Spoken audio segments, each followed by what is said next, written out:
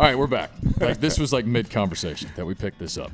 So I'm in Roman. Welcome back, Kyle. We are in Roman's man cave. Roman's got an awesome man cave in the middle of this beautiful home that he and his wife built a couple of years ago. Yeah, and I don't call it a cave. It's actually Roman's retreat. Right, because exactly. it's like more of an upstairs. Caves seem like they're more downstairs in a darker place. I'm upstairs. It's like a retreat. You get away. It's blocked away from the house, from the rest of the family, the kids. Nobody can get in here unless you come through different ways. I got a balcony outside if you want to go out there and smoke cigars. It's immaculate. Yes, it's nice. It really is. I mean, he's I got a couple man. video games in here too. That's the fun part. Well, right. He's a humble man, but this is every man's dream. I got to be honest. Like, this man has done it, and I'm immensely proud of him for it.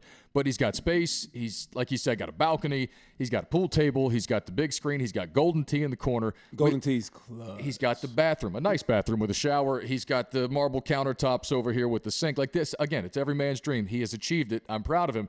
He also, however, has gone to the next level with possibly the best snack selection that I've ever seen. And in a Roman's retreat, a man cave, a dentist's office. I mean, better than anything I've ever seen. So quickly, he has oversized mason jars full of Reese's Cups, Welch's fruit snacks, assorted candy, including Snickers bars, suckers, and other things, and then peppermints for some breath. And then he's got a massive jug of peanut M&Ms, which we both agreed and decided on is arguably the greatest candy of all time. Without a doubt. That and Skittles for me, I'm all about it. I try and limit myself to 5 to 10 when I'm up here late at night when I'm doing some work or maybe just grinding on something or playing my Call of Duty, whatever I'm doing. So right. I try to, but they're so good though. So again, they're timeless. They're timeless. You know, it's one of those things where you know it as a kid, and then all this new stuff comes, and you start trying all this other stuff, and all of a sudden the old stuff's not cool anymore, and then you get to be like 30, and it's like, nah, the cool stuff was the first stuff that I had. Peanut M&Ms. Like, that's the stuff. Yes. So it's the best candy. This is Roman's retreat. So I got some boys back home that are going to, I think, make Roman a beautiful, engraved, like mahogany sign. Let me be surprised. Don't even tell me. You don't even. I'm not going to. All right. So we got the Roman's retreat sign coming, and I'm offering up. Oh, dude, I almost said bounty, which is not the. I mean, I don't want to get into bounties with you. It's nothing personal. I just didn't mean it. Like I was. The word is beyond me. I know. It's okay. I know. I was going to offer a reward to anybody out there who came up with a great name because we this is basically. Well, first of all, bounty doesn't even go in that sentence. No, it works. It does. Well, okay. It's a loose interpretation of bounty. It's more of like, all right, we're going to give somebody a gift. We're going to give colorful somebody language. You're right. It was unnecessary. I apologize. However, the point is we're gonna get somebody to. This is our studio, so I just like leave all the stuff set up. And like I said, it never moves. It's right here, and our recording setup is just here for convenience. And so this is basically our studio. So I just said we got to come up with a fun name for what is our studio. No doubt. And the same way we have Steve Spurrier Field at Ben Grilhiffen Stadium, right? Yeah, same thing. Something like that, essentially. Right. So it's gonna be studio in Roman's retreat. Boom. So from there we went to Marshawn Lynch Skittles. That's how you lure him in. Add Skittles to the snacks. I got to get some purple Skittles. And then you said about the time that you tackled Marshawn Lynch and broke your helmet. People that don't know that story, tell that story. Well, you said we should just have Marshawn Lynch over with the Skittles, and I was like, well, if he is, he could probably. I'll have him sign the helmet that I broke when I tackled him.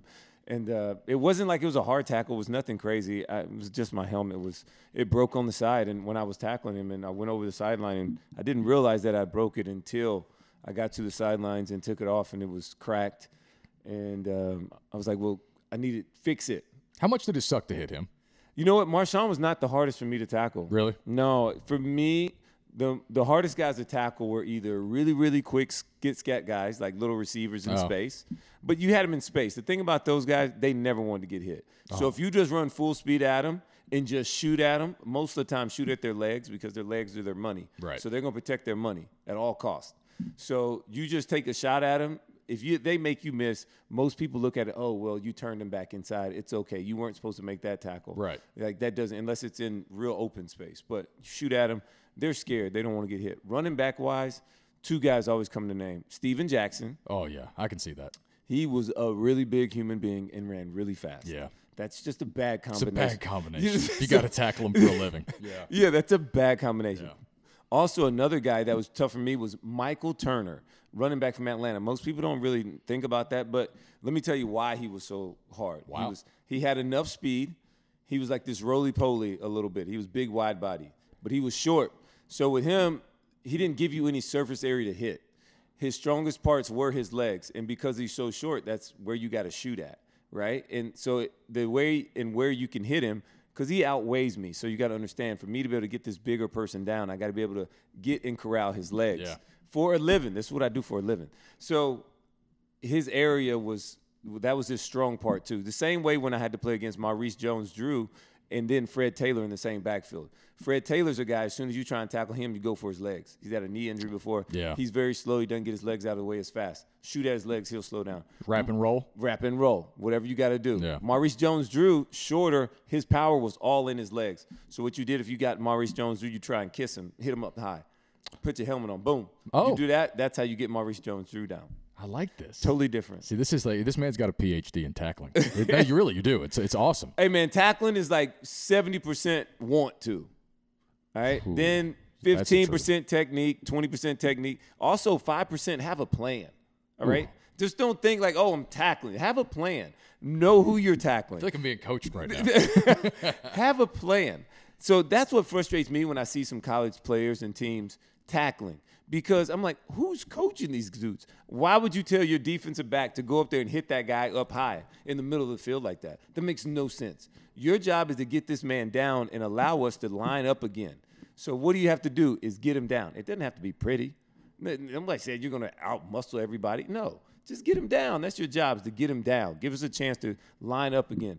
It doesn't have to be great. So sometimes you're going to get ran over, all right? That's going to happen. That happened to me before a few times. But, hey, just like my boy said when you came to the Silent, you got ran over, I was like, hey, man, sometimes when you ride on a dirt road, you're going to get a little, get a little dirty. There's it. Yeah. I think about that sometimes because, like, I think for the dudes out there listening, I suspect their experience is more relatable to mine, that we didn't play in the NFL and might have just played some high school football, which was the case for me. And, like, there's always that dude. So when I ask you who sucked the most to tackle, you're right. I'm glad. Who was your guy? I'm glad you brought up the shifty guys, but like I just assumed that those guys were tough to tackle. I was talking about the dudes that you just dreaded, meeting in a hole or just in a one-on-one situation.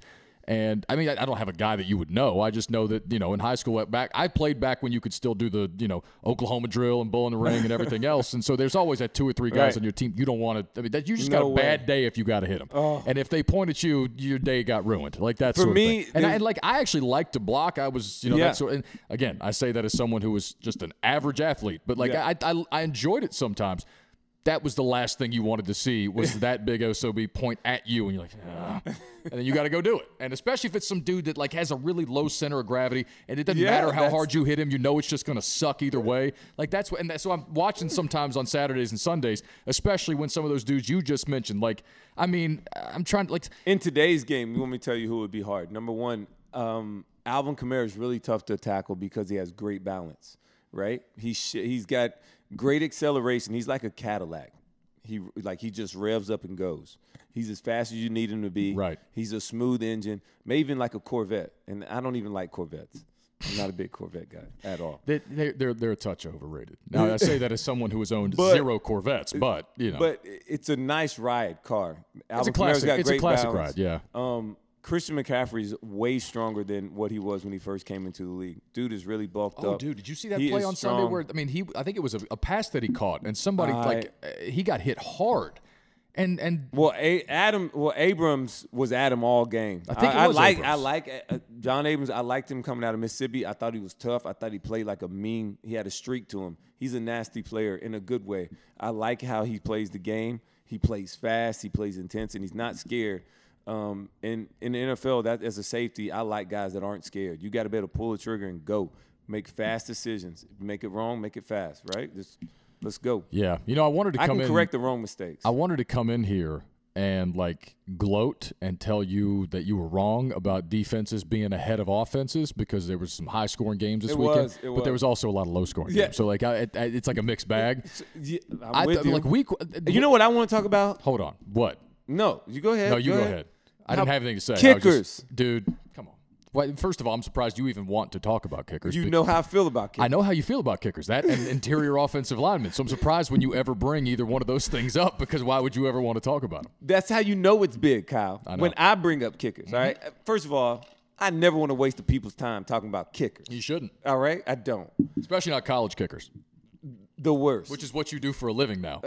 I got to hold my tongue. They did let me go a little bit, though, the other day when I was like, hey, look, kickers, kickers are struggling right now. Dude, Steven Gostkowski went from being legitimately the best kicker in the Bro, league. he wasn't even happy after the game. He won the game and had his head down. He missed 3 field goals and an extra point, all 3 field goals inside 50 yards.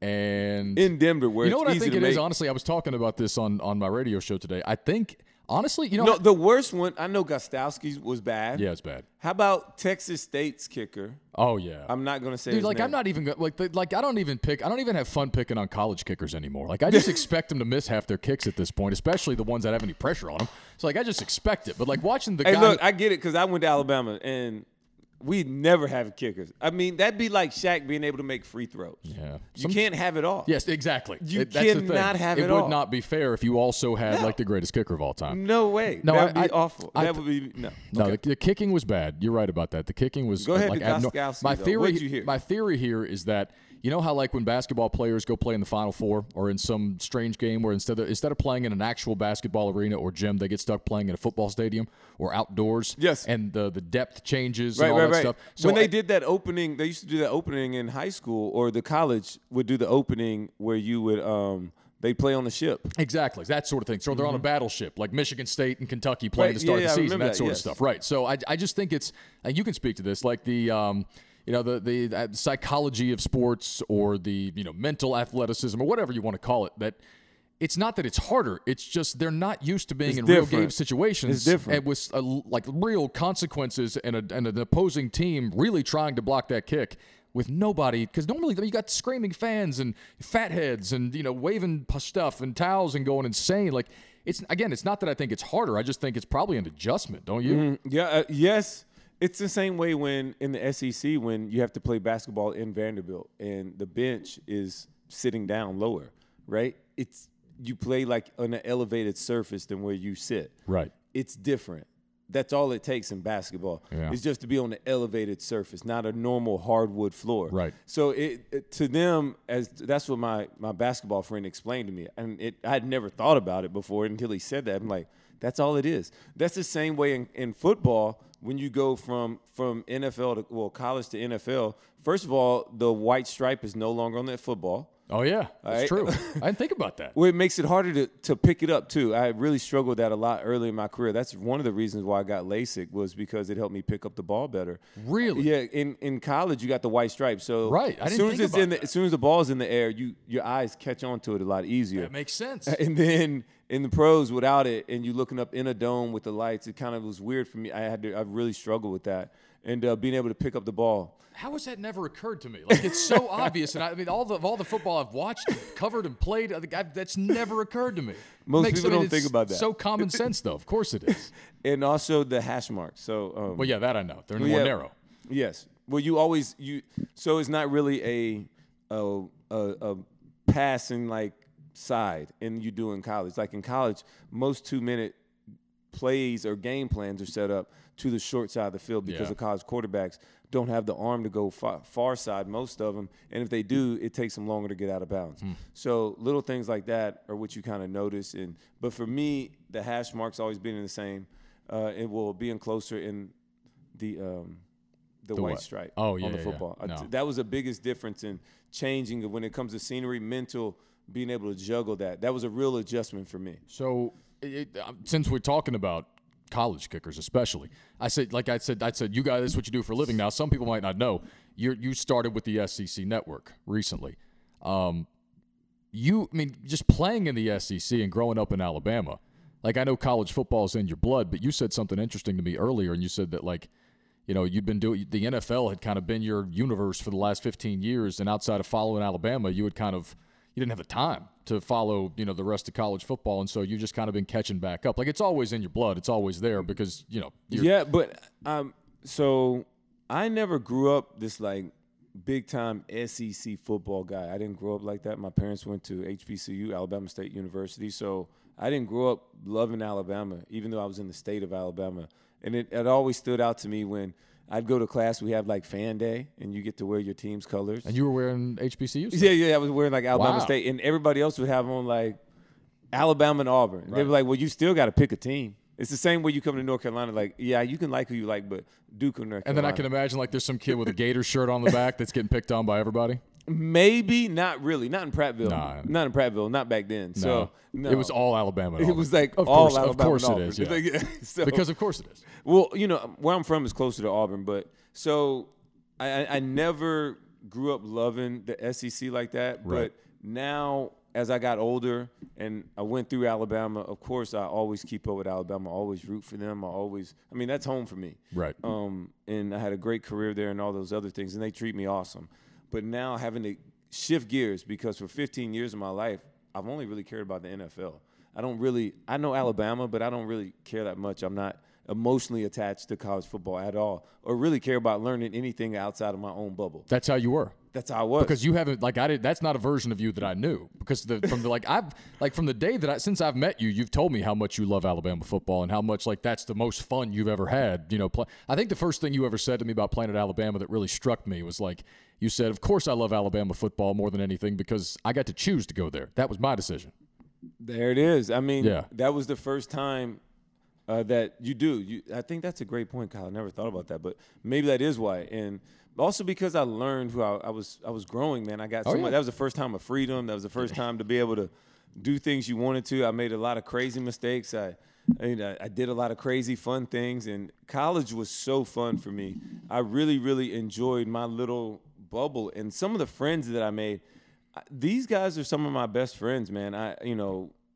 Oliver, my boy Trip. It's crazy, man. I met all these bartenders, these bar owners, man, and I hung and jived with so many people that even when I go there now, man, they still treat me so good, and it really is like a family. Like those guys are my family, and when I get to come in, they love seeing me, and it's special there. For me personally, it is special. But now, I want to talk about having to learn the rest of the SEC teams. That's what I was going to ask you about. Because Alabama's easy. I hate talking about Alabama. I know. Like, I try not to talk about Alabama. But you should, though. Because can I just tell you this, too? Because, again, I've just, having been talking for a living a little bit longer than you have. Correct. You're going to try to resist being a homer because you don't want to be perceived as a homer, but you actually end up doing a little bit of an injustice to the authenticity of how you talk about the game.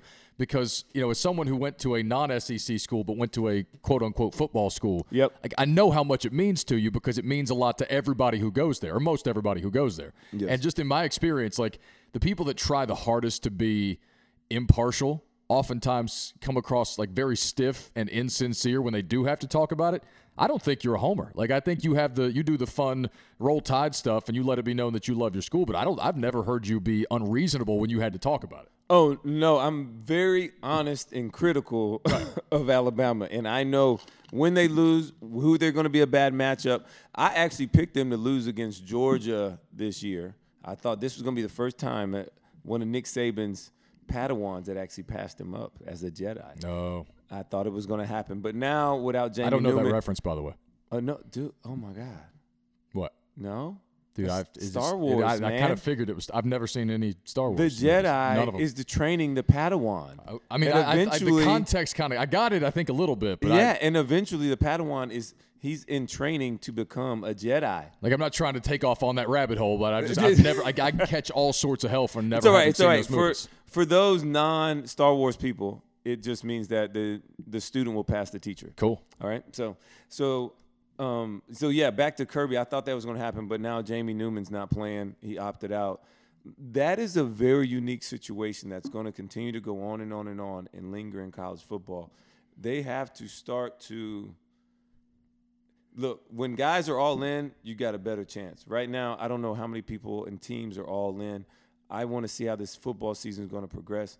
I'm really excited about the unknown of the unknown season. Nobody's ever had one. I'm excited about it because I get to be a part of it. Emotionally, I'm here. I'm all in. I've got some really cool people to hang out and talk about this with on Saturdays. I'm excited, and I just wish I could travel, but because of COVID, I understand. Okay, so for anybody who also doesn't know, you're doing SEC Nation.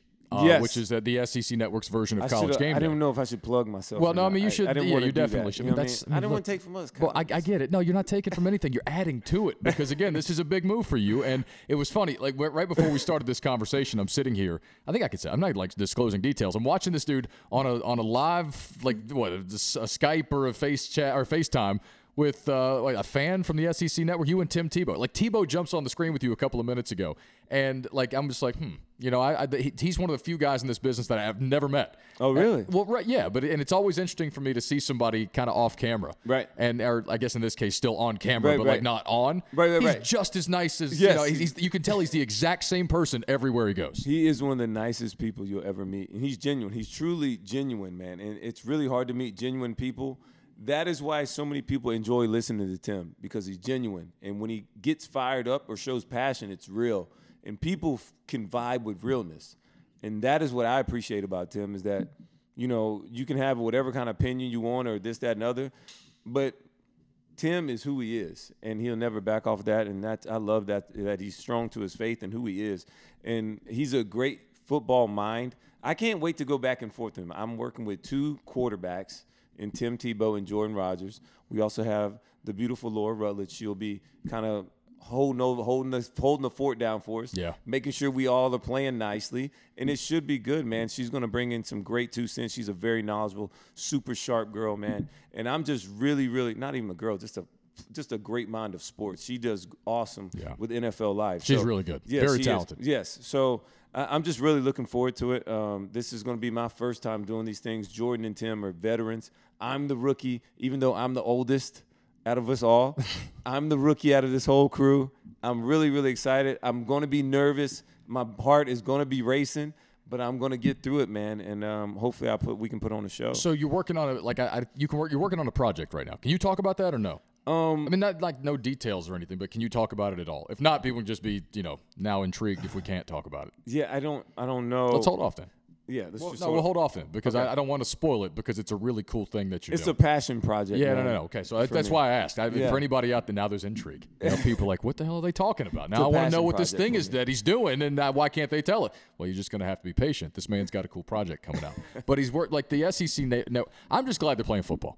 Yeah, me too. And I mean this with, you know, I don't have, there's no snark here. It's funny that the conference that's the most maniacally diehard about college football and that looked to be making the most reckless decisions the entire time leading up to throughout the coronavirus stuff, looks like they might be the one that got it the most right. And like the ACC started their season. What was Saturday? I think the 12th. Yeah. Is that what? Yeah, the 12th. And the ACC played then. Like Virginia Tech and NC State couldn't play because NC State had an outbreak, and then Virginia Tech can't play this weekend because last week Virginia Tech had an outbreak. So this stuff's happening all over the country. Yes. And the SEC was like, we're going to wait an extra couple of weeks. Yeah. And just give ourselves a little more time. And it looks like they might be the smartest out of everybody. And they got more time with all this new rapid testing stuff going on. The SEC might have hit the bullseye on all this stuff. Hey, man. Sometimes the rich get richer, man. And right? The way our economy is right now, it's Take not all the rich as you can get. Hey, no doubt about it. And I was listening to something on YouTube. They're talking about a K effect. Like instead of a V for the way the economy is going, it's like a K. Oh. So like the top part is still going up. Right. And the bottom part is going down. Right. It's a K. I was like, I'd never heard that before. But, yeah, man, back to the SEC. I'm so glad that they did push it back. There was no reason to rush into it. They wanted to kind of see how basketball was going to go. They did not want to start before the NFL. And the NFL was trying to wait on college football. I think the NFL secretly wanted all of college football to be canceled so they could play on Saturdays too. Well, they did. That was another example that they are very open to that. You're talking about a capitalist. Ultra most capitalistic sport of them all in America. I'm surprised they had as much restraint as they did, because when the Big Ten and Pac-12 canceled, that was when we first started wondering out loud, like, well, they couldn't announce it because nobody else had canceled. I thought that, look. Well, no, hold on. What I was going to say is that when the first two canceled, like we were saying, that's when we first started saying, well, if everybody else follows suit, which we thought might be the case at the time, then it was like, well, then there'll be no football on Saturdays. why wouldn't the NFL play on Saturdays? And then, of course, it was, oh, yeah, of course they would, because it's the NFL. They're going to try to do this. So they had more restraint than I thought they would, because they did come out and say after the Pac-12 and Big Ten canceled that as it currently stood, if it was just those two that canceled but everybody else was still playing, they weren't going to try to play on Saturdays. But if everybody canceled, they were damn sure going to do it. And it would have made all the sense in the world. Yeah. Look, we all know the NFL, they stretched out the draft 4 days. Right. Just to get more TV They time. love attention, man. That league loves attention. They're not bashful about it. They don't run from it. Everybody knows it. I can't believe the Rams Stadium was $5 billion. It looks immaculate, though, and amazing. I'm just it's crazy how much football is how it just continues to just climb and grow and get bigger and bigger and bigger. I love the NFL, man. It is so good. It's very fun. I think it's still highly competitive. You got a lot of bad ball that goes on, but in the NFL, I worry less because nobody's really figured out in week 1. And the rule would always be you play your first game, it's overreaction Monday or overreaction first couple games, whatever. And from there, you are in a race to steadily improve the whole time. You never stop trying to improve from week 1. Week 1 should be the worst game you play anyways. Whether you win or lose, it should be the worst. And from there on, you are striving to get better from there on, and that is how you make a run and win a championship. See, the league, being an NFL fan is, and it's going to seem obvious, like it should go without saying, but I mean, it's worth pointing out. Being an NFL fan is very different than being a college football fan. For sure. It's very different, right? Keep talking. I'm just getting a brew. No, that's fine. So it's very different than the man's got to get him a beer. So, this is – like the NFL, I cover it for a living. I talk college football too, but like I got started in this business especially covering college football, right, before I started covering the NFL. Communities of fans online that'll talk and things like that. You got like, I don't know, Panthers Twitter, Saints Twitter, like that sort of stuff. But like in college football, you know this, like recruiting boards, message boards. The recruiting is let me real. tell you something, dude. Like it doesn't matter. Like it's uniform. You grew up in the very bottom of the South. I grew up in the very top of the South. But like when college football is what everybody loves, yes. If you don't understand the recruiting culture, like these things used to be 1-900 numbers that dudes would call back in the 90s to get some recruiting information. And it's still to this day, it's a different platform. It's just a bunch of 40, 50-year-old dudes living vicariously through all these young bucks that are, following recruiting news and fighting about it and, determining who should and shouldn't be fired based on how well they're recruiting according to 247 Sports and, Rivals and Scout and everything. It's wild, man. It's really crazy. But I just wonder what I would have been rated. And I'm not going to say high either, right? I was like a 2 or 3 I was going to ask you that because I was thinking, because that was about 2002 or 3. I got 2001. They had just started. Right. In 2001. That was my senior year. And literally, I was like a 2-star maybe. I can't even remember. But I remember that when I got to Alabama, my class that we came in with, they ragged us so bad because we were one of the lowest rated classes that had come into Alabama in Your class? While. Yes, my class. So who was rating? I'm trying to think. Who was rating classes at that point? I don't know, but according to the Alabama magazine, if you went back to my couple years, like we were probably rated some of the lowest. And the other guys, they were a top 5 recruiting class because in 1999 they won the SEC championship.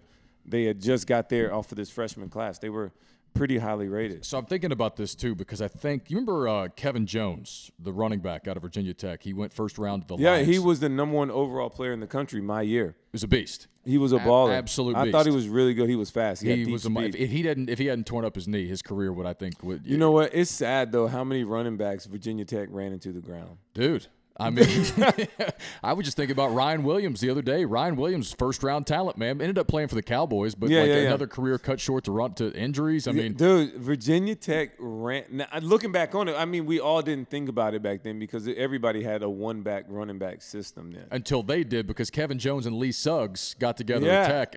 So, like the NFL, the college football, it's two different cultures, and with the recruiting thing, it's strange. It's a different culture. It's something that regular people do not understand recruiting culture. Like if you went to some lady on the side of the street who doesn't really watch football. If you didn't go to a football school. Right, exactly. Then you would have no idea. You're like, what is wrong with these people? These people are cretins. They're weird, right? So if you tried to explain, like it's just a bunch of grown men. They pay a monthly subscription fee to go on message boards and call each other terrible names and fight about stuff that doesn't matter and, to fight over people who have no idea who they are. Over young men that are like 17, 18 years old. The way the grown that we don't even know that all of them are going to be good. The way that grown-ass men conduct themselves over the decisions of 17-year-old kids as to where they're going to go to college is unreal.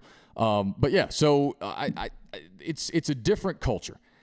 And, with the NFL, I like covering the NFL much more than I like being an NFL fan, because you get to see the inner workings of a league where it's you still like it and it's fascinating, but then I'm sure you can speak to this as a former player. I'm sure there are parts of the NFL that wore you down and drove you insane that you couldn't wait to get away from when you finally did retire. Yeah, man, that's the business side of it. You love the locker room, you love your teammates, your coaches. The football part is the best of the best of the best, right? And the facilities, the opportunities you get, the travel, like there's nothing better than the NFL.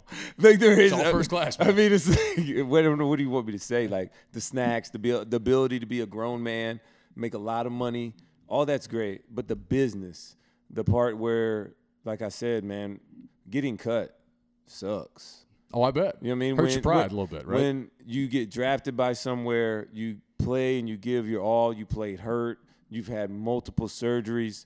And after 8 years, we won a Super Bowl together. You get told, like, you no longer want it.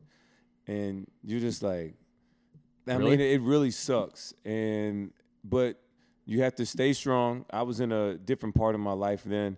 I just come off of knee surgery. I was not trying to have another surgery. I knew what my goals were trying to be. And it's just crazy because my last Saints game was against Seattle Seahawks in Seattle. I played the game in my butt, and I'm glad I played well because that allowed me to get re-signed to Carolina because I was just coming off an injury anyway. And I missed 9 weeks that year. So, and I never missed that much time except for my rookie and our tore ACL.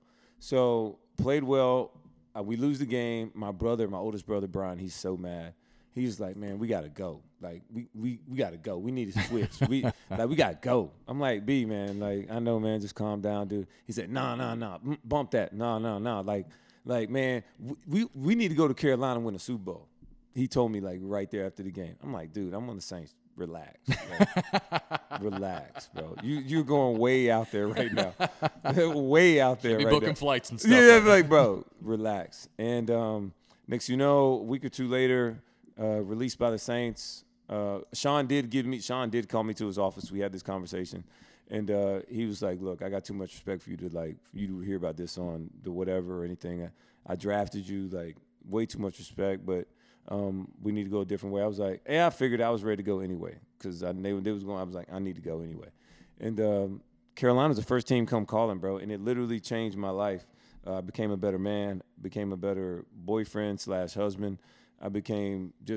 I was more focused. I was a better family dude. I was ready to have more to prove. It was funny though because I heard a guy ask you. He said, do you miss it? This time of year when football's back. How much do you miss it? And you're like, bro, I don't miss it. I'm good. Like I'm over that. I like retirement. It's better. It's way better for me. Look, I would have retired after my 10th year in Carolina. If we won that Super Bowl 50, I retire right there. What else am I playing for? I left New Orleans. I was not in a good place with New Orleans at all. I was mad at I hated them because the business had gotten in the way. The business. I mean, you spent your entire career there, right, to that and then point. and then you cut me, and then I go to another place and still play well. All right, my first year I had 4 interceptions, the most I'd ever had in my career, and then we go. I lead the team. I help the team build everything to get to the Super Bowl the following year. So. To me, I'm like, dude, I outplayed all you guys. I'm so glad I'm not there. So for me, I was done with New Orleans. Yeah, but that was like your first probably experience of really being told we don't want you anymore. That was my first experience. So that's what I'm saying. So but you and I have talked about this on the air before, where it's like it's sports and entertainment, which is what you and I do, one or the other. Mm-hmm. If you work in sports or entertainment, you haven't really done it until you've been fired at least once. You really haven't. I mean, if you work in this business long enough, either one of these businesses, you will be fired at least once, probably multiple times. So you can let it define you, or you can grow thick skin and get over it and make a decision to keep moving ahead. No doubt, that's part of it, man. And well, look, and your services were still wanted too. So I mean, it's not like you were out pounding the pavement looking for a job. People wanted you. Well, yeah, it did happen. It wasn't the first round of free agents, but anyway. So if I win Super Bowl 50, I retire. I'm done. There's nothing else. I got 2 Super Bowls. I'm good. 10-year career is all I really wanted, anyways. And then we lose. I just was so sick.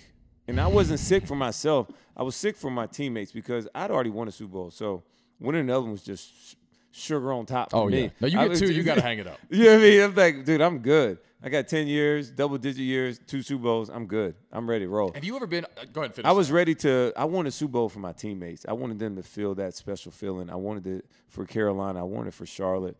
Those fans were so awesome that year. I could tell they were just loving how this winning culture was and how I was just excited to help bring a championship home to them, to be part of 2 Super Bowl teams. Not only that, but – it's only been, 9 teams maybe that started out 13-0 in the NFL or better, and I was on 2 of them.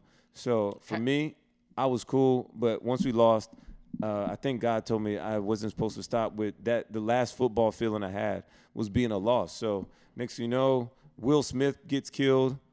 We're all back at the funeral. Me and Sean Payton are kind of talking and blah, blah. He finds out that my contract, I was about to leave. I was about to expire with the Carolina Panthers. He's like, really? He's like, I got to get you back. And that's how it happened. That's how it happened. But my wife was like, hey, just because Sean comes calling you, don't let him be like an old boyfriend. You over here fondling, talking to him and stuff. Don't be flirting like, he did us wrong. Like, don't be just letting him back in. He's like, you like an old girlfriend. Don't be all, just because he calling, you come calling back. Oh, she's so funny. Yeah, no, I've learned that very quickly. She's hilarious. That's funny. Have you ever been on the field? Speaking of like being ready to hang it up, have you ever been on the field and you don't have to name names, but like looked across at a guy that you were playing against, like I can't believe he's still trying to play football right now, like a guy that you just knew should have hung it up? No, probably not during the game where I'm probably playing against anybody, because when they're against me, they're probably on some kind of painkillers or something, so everybody's getting through it. I mean, yeah, that makes sense. That makes sense. They're probably still going hard. I mean, you wouldn't notice it then. Immediately, just like flashes of LT in Any Given Sunday just came to my head when you were talking about that. Yeah, but LT just told you, said, bro, I'm worth $1 million. That's why they out there, Kyle. Hey, this just reminded me, because I have to ask you about this. So I was listening to the Rogan podcast last week, maybe 2 weeks ago. And it was the episode that he did with Mike Tyson. And they were talking – and first of all, I don't know if you've listened to it or not, but I think you'd like it. I haven't heard that one. I know you're a fight fan like I am. So he was talking to Tyson. It's a long conversation. First of all, to me, and I mean this in the most respectful way possible, just in case he ever hears this and decides to come whoop my ass, but like I think Mike Tyson is one of the funniest people alive, and not in the laugh at you, laugh with you kind of way. And he's talking, first of all, he starts telling this story. Rogan asks him, how did you what lit the fire? What got you back in the ring? Because if he's training to fight Roy Jones Jr. And is this really going to happen? Oh yeah, no, it's really going to happen. First of all, have you not seen the videos of these two guys training at this point? It's unbelievable. I'll get to that. So Tyson is in unbelievable shape. When I first saw the news that they were going to fight again, like a month ago or something, my first thought, like everybody else, was, okay, this is gimmicky nonsense. I'm not wasting my time or $70 on a pay-per-view to watch what's probably going to be like sad, and like I'm going to walk out of that feeling sad. So like I don't want to pay for that. But like the first time I saw Tyson hit the pads on tape, I was like, no, take my money. Take this shit right now. First of all, I love, when I was a kid, he is so explosive. Dude, I'm telling you, pull up the video. 53, do it. Pull up the video. Mike Tyson. Saw him hitting the bags, but I still don't, look, I want to see them get in the ring together. Is Mike going to be able to fight? How many rounds are they doing? I think 8 is the fight. I'll look it 8? up. I think that's way too many. Dude, I don't know They're about that. not going to make Roy Jones Jr. also looks incredible. He also looks Roy, amazing. I believe Roy's in great shape. I believe Roy can get in good shape. So Mike starts this conversation. Mike's never been good past like 4 rounds. Okay, that's fair, but he still knocks dudes out. And Roy Jones Jr. might be the next dude on the list. That's all I'm saying. So does it count like is this count in their boxing record at all? No, there's no way. I think it's just an extra. I don't think so. That's what I'm like. Does this count on their record? We should put a filler out for this. Make sure, if you're listening, please tweet me or Kyle, Harp41 at Twitter. At Kyle Bailey Club. Yes. Or Instagram. All right. I'm Harp_41. So what are you trying to find out? What are you fishing for? Is this going to count on their record? No. Okay. Well, maybe. Let me circle back to that, because I got to get to this. All right. So you're going to love this. So Rogan asked him, he's like, basically, like, what lit the fire? What got you back in the ring? And Tyson starts talking about, he goes, he said, I was just feeling really fat and it didn't feel good. I started to do a Tyson impression. I can't do I'll lose it. But he said, I went to try on some old clothes I used to love to wear. And he goes, and it was disastrous. And it was disastrous. And he was like, I told my wife, I'm just so fat. And he just kept talking. He's like, I told my wife, I'm enormous, I'm fat. And I was crying. And then he goes, and so my wife was like, just do 15 minutes a day on the treadmill. Just do 15 minutes a day. And Tyson looks at Rogan and he goes, so I did. I started doing 15 minutes a day, and that turned into 2 hours a day.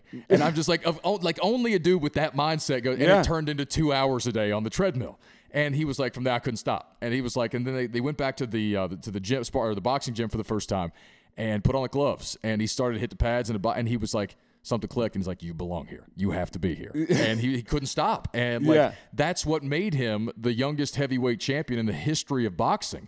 I mean, you think about that, and he is big-handed. He is built to like knock people out. Dude, he starts talking about his time in juvie and like this. He grew up rough. Young. Oh, dude. I mean, he had it rough, and the way that it shaped him. And I think there was I don't know. I'll let people go listen to it, but it's hilarious, but it's also really inspiring. Like he studies great conquerors throughout history. He's made a fortune in the weed business. Yeah, he has. Like this, Mike Tyson. That was really helping him come back. Post boxing, that, and like I guess some of the movie, some of the acting. Don King wasn't around to steal that money. Yeah. So some of the acting and he could be in what's the one movie where he knocks those dudes tooth out? The Hangover? Hangover. Yeah, he could do as many hangovers as he wanted. Absolutely. And he should. It was so good having him in that movie. Absolutely. He should. So, like, and his comedy thing was pretty funny when he made fun of himself the whole time. That was really good. Yeah. No, he was fantastic. But go ahead. Sorry. No, you're good. You're good. I just thought it was an interesting look into when you start listening to him talk. I'm sure you can relate to this in some way. When you start listening to him talk about what motivates him and the passion, the drive, and the fire that he has to fight. Like, it really is motivating to listen to that. And anybody who's, like, competitive in any way or, kind of a self-motivator or self-starter, like, maybe it's just me, but I was listening to it, and I was like, I love the way this guy sees. I mean, in his own sort of maniacal kind of twisted way, I love the way he sees the world. Right. And I think anybody that's competitive or gives a crap about something, you can relate when, like we talked about, when it's passionate. And he's passionate about how he lives his life. I don't think he was always passionate about his life. And I think he has found his second wind. He has continued to try and strive. And I think he's more sober than he's probably ever been, sober in thinking. And I don't think he always thought correctly. I think he's understanding that time is of the ages. He's getting older. He realizes those things. He probably takes family and the actual amount of time that I have on this earth, he probably takes it a lot more seriously. And when you start to do that, man, people really start to open up and see who they really are when they really look at the man in the mirror. And do you like that person? I think Mike said no. He started working on it, and I think he likes that person now, probably more than he ever has. Yeah. I think part of it for me, too, is that I became a big UFC fan. Probably 15 years ago. I did too, man. I'm all in. I drank all the Kool-Aid. Well, see, I fell in love with boxing as a kid because it's what I used to do with my grandfather sometimes, and or my papaws. I don't know what you called yours, but we'd watch Friday night fights and things like that. We would stay with them.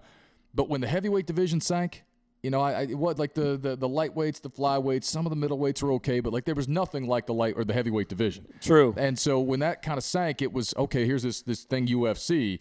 That went from VHS tapes and Blockbuster. And little guys were still knocking people out. Exactly. And, like, even then, it wasn't as like, it went from, like Tank Abbott, a drunk. Oh, he was just a bar. He was a barroom brawler, fighting Hoist Gracie, who is, like, using 180 pounds. Exactly. Wearing a gi, and trying to submit this dude. So it was kind of strange. And, again, you could only get these fights for a while. It was, like, in the corner of the video store. I can't believe the old school fight, dude. You could do a 90-degree elbow strike. Like, on the top of somebody's dome, probably. Like, absolutely. They were, like, no rules, for real. They had to civilize the UFC They had to civilize it a lot. A little bit. Like, the people who hate it call it human cockfighting. But they actually had to civilize the UFC to get it to where it is right now. Yes, they did. And to the UFC's credit, at least to the best of my knowledge, and maybe this has changed since the last time I looked, but I don't think so. Nobody's ever died in the octagon, in a sanctioned UFC fight. People have died in the boxing ring. So it's not that it's common, but it's definitely happened. So, it went from that, sort of unruly, almost like not as – you used to watch the old Kimbo Slice Backyard Brawls? I loved Kimbo Slice. Loved Kimbo Slice. I hated that once he actually got in the ring, dude. Do you think he threw that fight? I don't think he threw that fight. I don't think he had any stamina. Really? Yeah, man. See, I'm open to the idea that he threw that fight. R.I.P. by the way, Kimbo Slice. I know, man. He was great. Yeah, he was what they call a YouTube sensation before that was a word. So I got a buddy down in Charleston who I used to do some business with. Never actually got to train with, but he actually trained Kimbo before that fight. Trained Kimbo on his jiu-jitsu. And he works for American Top Team down in Charleston. And did he actually say that he was actually improving? Because the moment he got on the ground, he was never going to be good. Like I think they were trying to improve his ground game enough that he can defend himself against somebody who was, a high-level BJJ practitioner. Like he just needed to be able to keep from getting choked out, and maybe find a way to slip out of a half guard or something. Like he just needed to be functional, I guess. But like those Kimbo videos were awesome. Like the one where he popped the dude's eye out of his socket. Like, my God. That was a little bit much. All right? Oh my God. So it was scary. So like old school UFC wasn't that far removed from Kimbo Slice backyard fights. Okay. Yeah. All they did, they had the little small gloves on. But you think about and like I think the golden era of the UFC with the fighters and the household names was probably 7-8 years ago still. Like when they had the biggest number of stars that a lot of people knew. At least in my perspective, that's when it was. But I mean, you looked up, and it went from... Who's your favorite fighter? Hold on. It went from, backyard brawls almost to, former Olympic medalists, former Special Forces Marines, former college wrestlers, multi-time national champions, world champion Brazilian Jiu-Jitsu practitioners. That's true. It was legit. Former NFL players, guys like Brendan Schaub. Mm-hmm. Herschel, he was big. Herschel Walker didn't fight in the UFC, but Herschel Walker at 50 years old, was it Bellator or what? It was one of the smaller promotions that he got in the... So, that sport started to attract some legitimate athletes. Ronda Rousey was an Olympic gold medalist. All these... That sport got legit in a hurry. It did. That's why I like it so much. No, I'm a big fan of UFC, but I got my people. I root for certain people, and then after that, I'm kind of whatever. I like Cody Garbrandt right now. Dude. I like No Love. I like him. I think I like him. Who's another? Amanda Nunes is probably my favorite fighter right now because she throws bombs. Bombs. And look, I didn't know. My brother was telling me about her when she first fought, and he was like, "Dude, no. This girl throws bombs, yes. dog." He's like, "No. This girl is different. I think she's different." I like watching the ladies fight, but I think it makes some dudes uncomfortable. It's like some guys can't because those women fight. Yeah, they do. It is violent. But to me, I don't really look at them like that. I look at them as they are. If they're women and they want to get in the ring, let them get in the ring and let them handle business. But some people are uncomfortable with women getting lumped up. Let me clarify that. I don't think they should be. I love watching the women fight. I just think that because it's such a new phenomenon. Right. That's what I'm saying. You said some men, not you. But, but I get you. They're incredible. So who's your favorite fighter? You didn't say it. Of all time? Yeah, dude, whatever. Of all time. Why not? John Jones. John Jones. I say that, and I'm going to probably catch some hell for it. He's one of the best. Okay, you know what? He's pound for pound the greatest fighter I've ever seen. Anderson Silva's like right underneath. Anderson's my guy. Anderson's my favorite. Anderson's special, man. Like they're just. I was listening to Rogan talk about this. Could a young Anderson Silva? I don't know if he could beat John Jones because John Jones is so massive. John Jones' fighting style just made him like it was a labor to fight him. Like there were a few like guys like Daniel Cormier who gave no F's at all. Right. Like guys like that could just, bow their neck, get at it, and just keep going after him. They didn't mind as much, but most people were just generally uncomfortable having to fight John Jones because of the way that he fights. He's so long, he's so strong, he's hard to get inside on. You don't want to go to the ground with him. And you can't take him down And if either. you catch those hands, good night. He's a complete and fighter. He's like really good. He'll elbow you. He'll do some upper stuff. Oh, how many people has he split open with the elbow? Yeah, it's John Jones is Was it Chael Sonnen that he split open some really bad? I did not. I was not a fan of dude. I'm not as he's like the most annoying dude. I'm not as crazy diehard as I was. Yes, but that I agree. When those guys, yes, you're right. But back in the day when it was GSP, Anderson Silva, GSP Matt was Hughes. a boss. He's probably I could probably put him as one of the most pound for pound. Oh, dude. That to me, like Randy Couture, like that era of the UFC. Maybe it's just me getting old and like I don't know, but I think that's. Are you that guy? I hate those people. I hate those people too, man. I really I'm trying really hard not to be because I still like watching it. Don't get me wrong, but like I don't know. I think that they have a star problem. During that era, there were probably 7 or 8 guys. Forrest Griffin. Yep. I mean, all the guys that you just knew that it didn't. If there was a pay-per-view on, you just knew there was going to be 2 or 3, and they're still great fights. But there were names that you knew on every single card. I agree. Well, they also fight a lot more because of the deals with ESPN. So that's true. You know what I mean? So it gets a little bit diluted when you get too many. Yeah. But, I mean, it'll work. I mean, it is what it is. No, it's the product. I'm with you. I got ESPN Plus. So I know you probably we got to wrap this up here pretty soon. But before we're watching the NBA playoffs right now as we tape this. Boston Celtics are up 73-69. Celtics up 4. I took the Celtics in the points in this one. I got Boston minus 1.5. Oh, yeah, I like that. I did too. First of all, I think Boston is going to win this series. I think Boston will be in the finals. These two teams are the most fun teams to watch. I mean, of the 4 Eastern Conference teams that were left in the previous round, these two, Toronto and Milwaukee, I love the freak. For anybody who doesn't know, I host the Charlotte Hornets pregame show, so I've gotten to see Giannis a couple of times up close. And he is as freakish and impressive as it gets in person. So I love watching him play. And the Bucks are fun to watch, don't get me wrong, but I love watching these two teams play. The Celtics are deep. They got everything. Kemba Walker was the best swap they could have made for Kyrie Irving. I was telling people last year the Celtics will be immensely better if they just get rid of Kyrie and bring in Kemba Walker, and we've seen it. And then you got the junkyard dog and Marcus Smart. Jaylen Brown's just a pistol of energy. He's a great basketball player. Daniel Tice is tough, and Jason Tatum's going to be a league MVP before his career is over. Jason Tatum is so good. Jason Tatum is incredible. And you and I look at that's Kobe Bryant right there. That he just hit a 3 from 26 feet. That's Kobe's influence on him. You know how much they worked together. It was last offseason or offseason before last. I can't remember. They did a lot of work together, and I think Tatum credits a lot of the improvement he made lately with the work that he did with Kobe. And I was reading about that a while back. R.I.P. He's got love the black mama. You know that. He's Jason Tatum is extremely talented. He's got a great shot. He is a really, really, really, really, really, really good basketball player. I think you may be right though. But they got to win. When you win, you win MVPs now. All that stuff matters.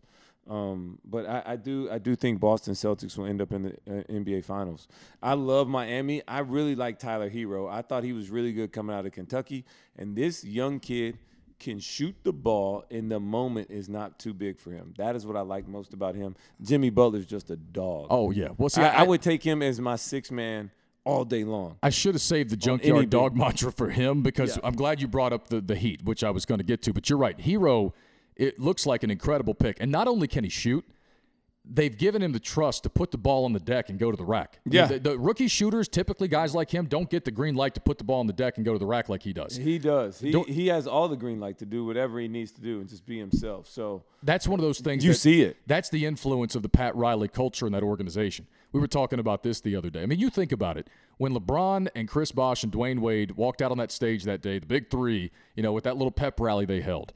And everybody's either celebrating or rolling their eyes and everything else. But Eric Spoelstra's the head coach, and they win their titles and everything else. But we're all saying it doesn't matter who the coach is. It's LeBron, D. Wade, and Chris Bosh. Spoelstra's he's just there.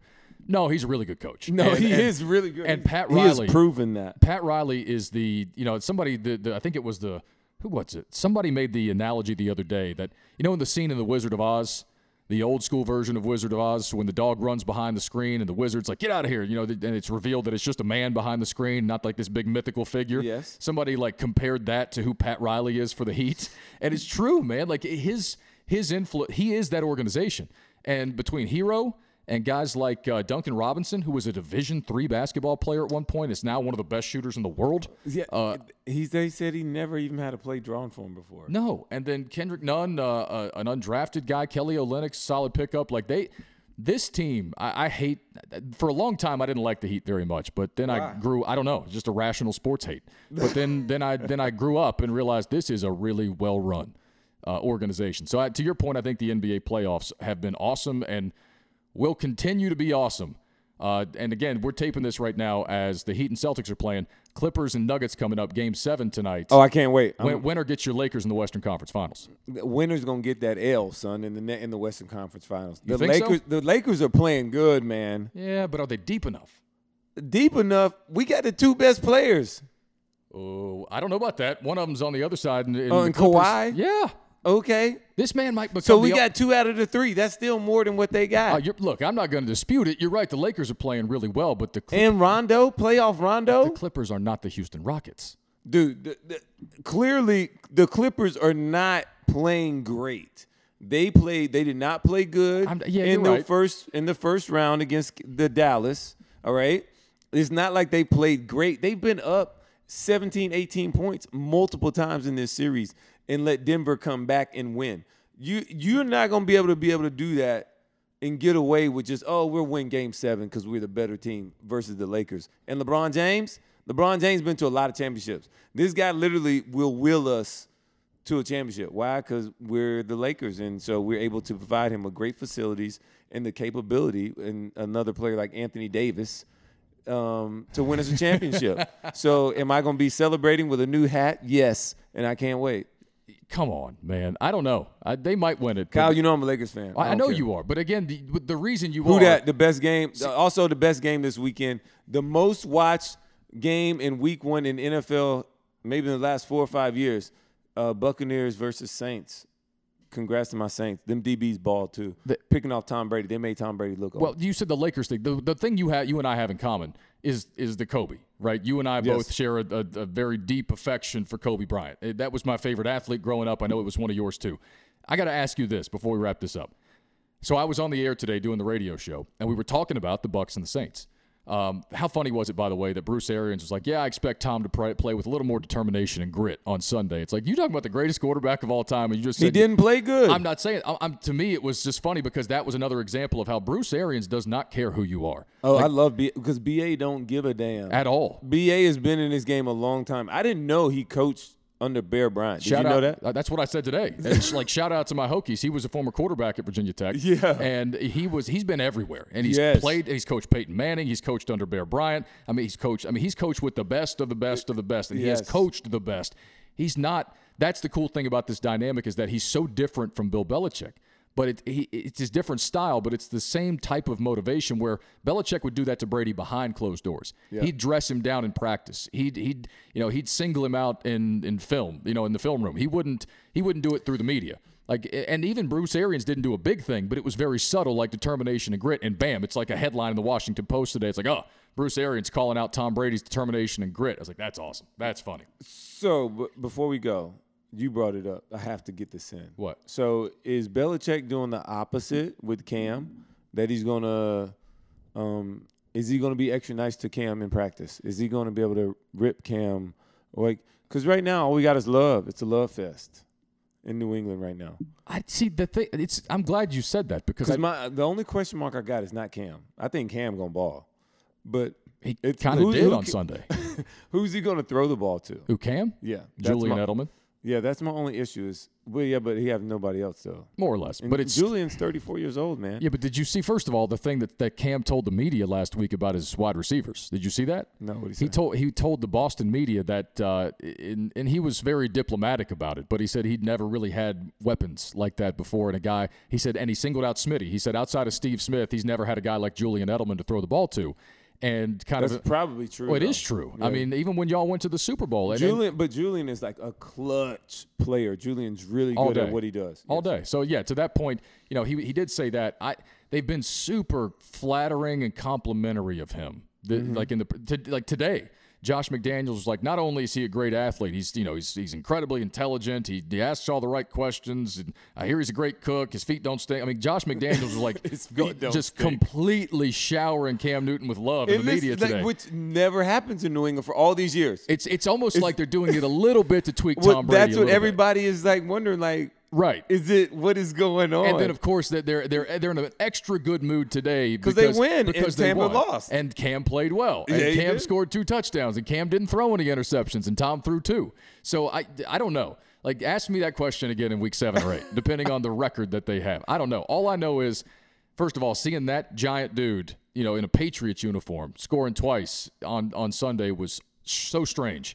But it was awesome. Yeah. Because, people here in Charlotte, I don't know where everybody's going to be listening to this from, but people here in Charlotte where we are, the reaction to this from the people here has been fascinating, dude. I love it, though, because they hated it on Cam so bad, Kyle, and I did not know how much people hated on Cam until I started doing the radio show with you.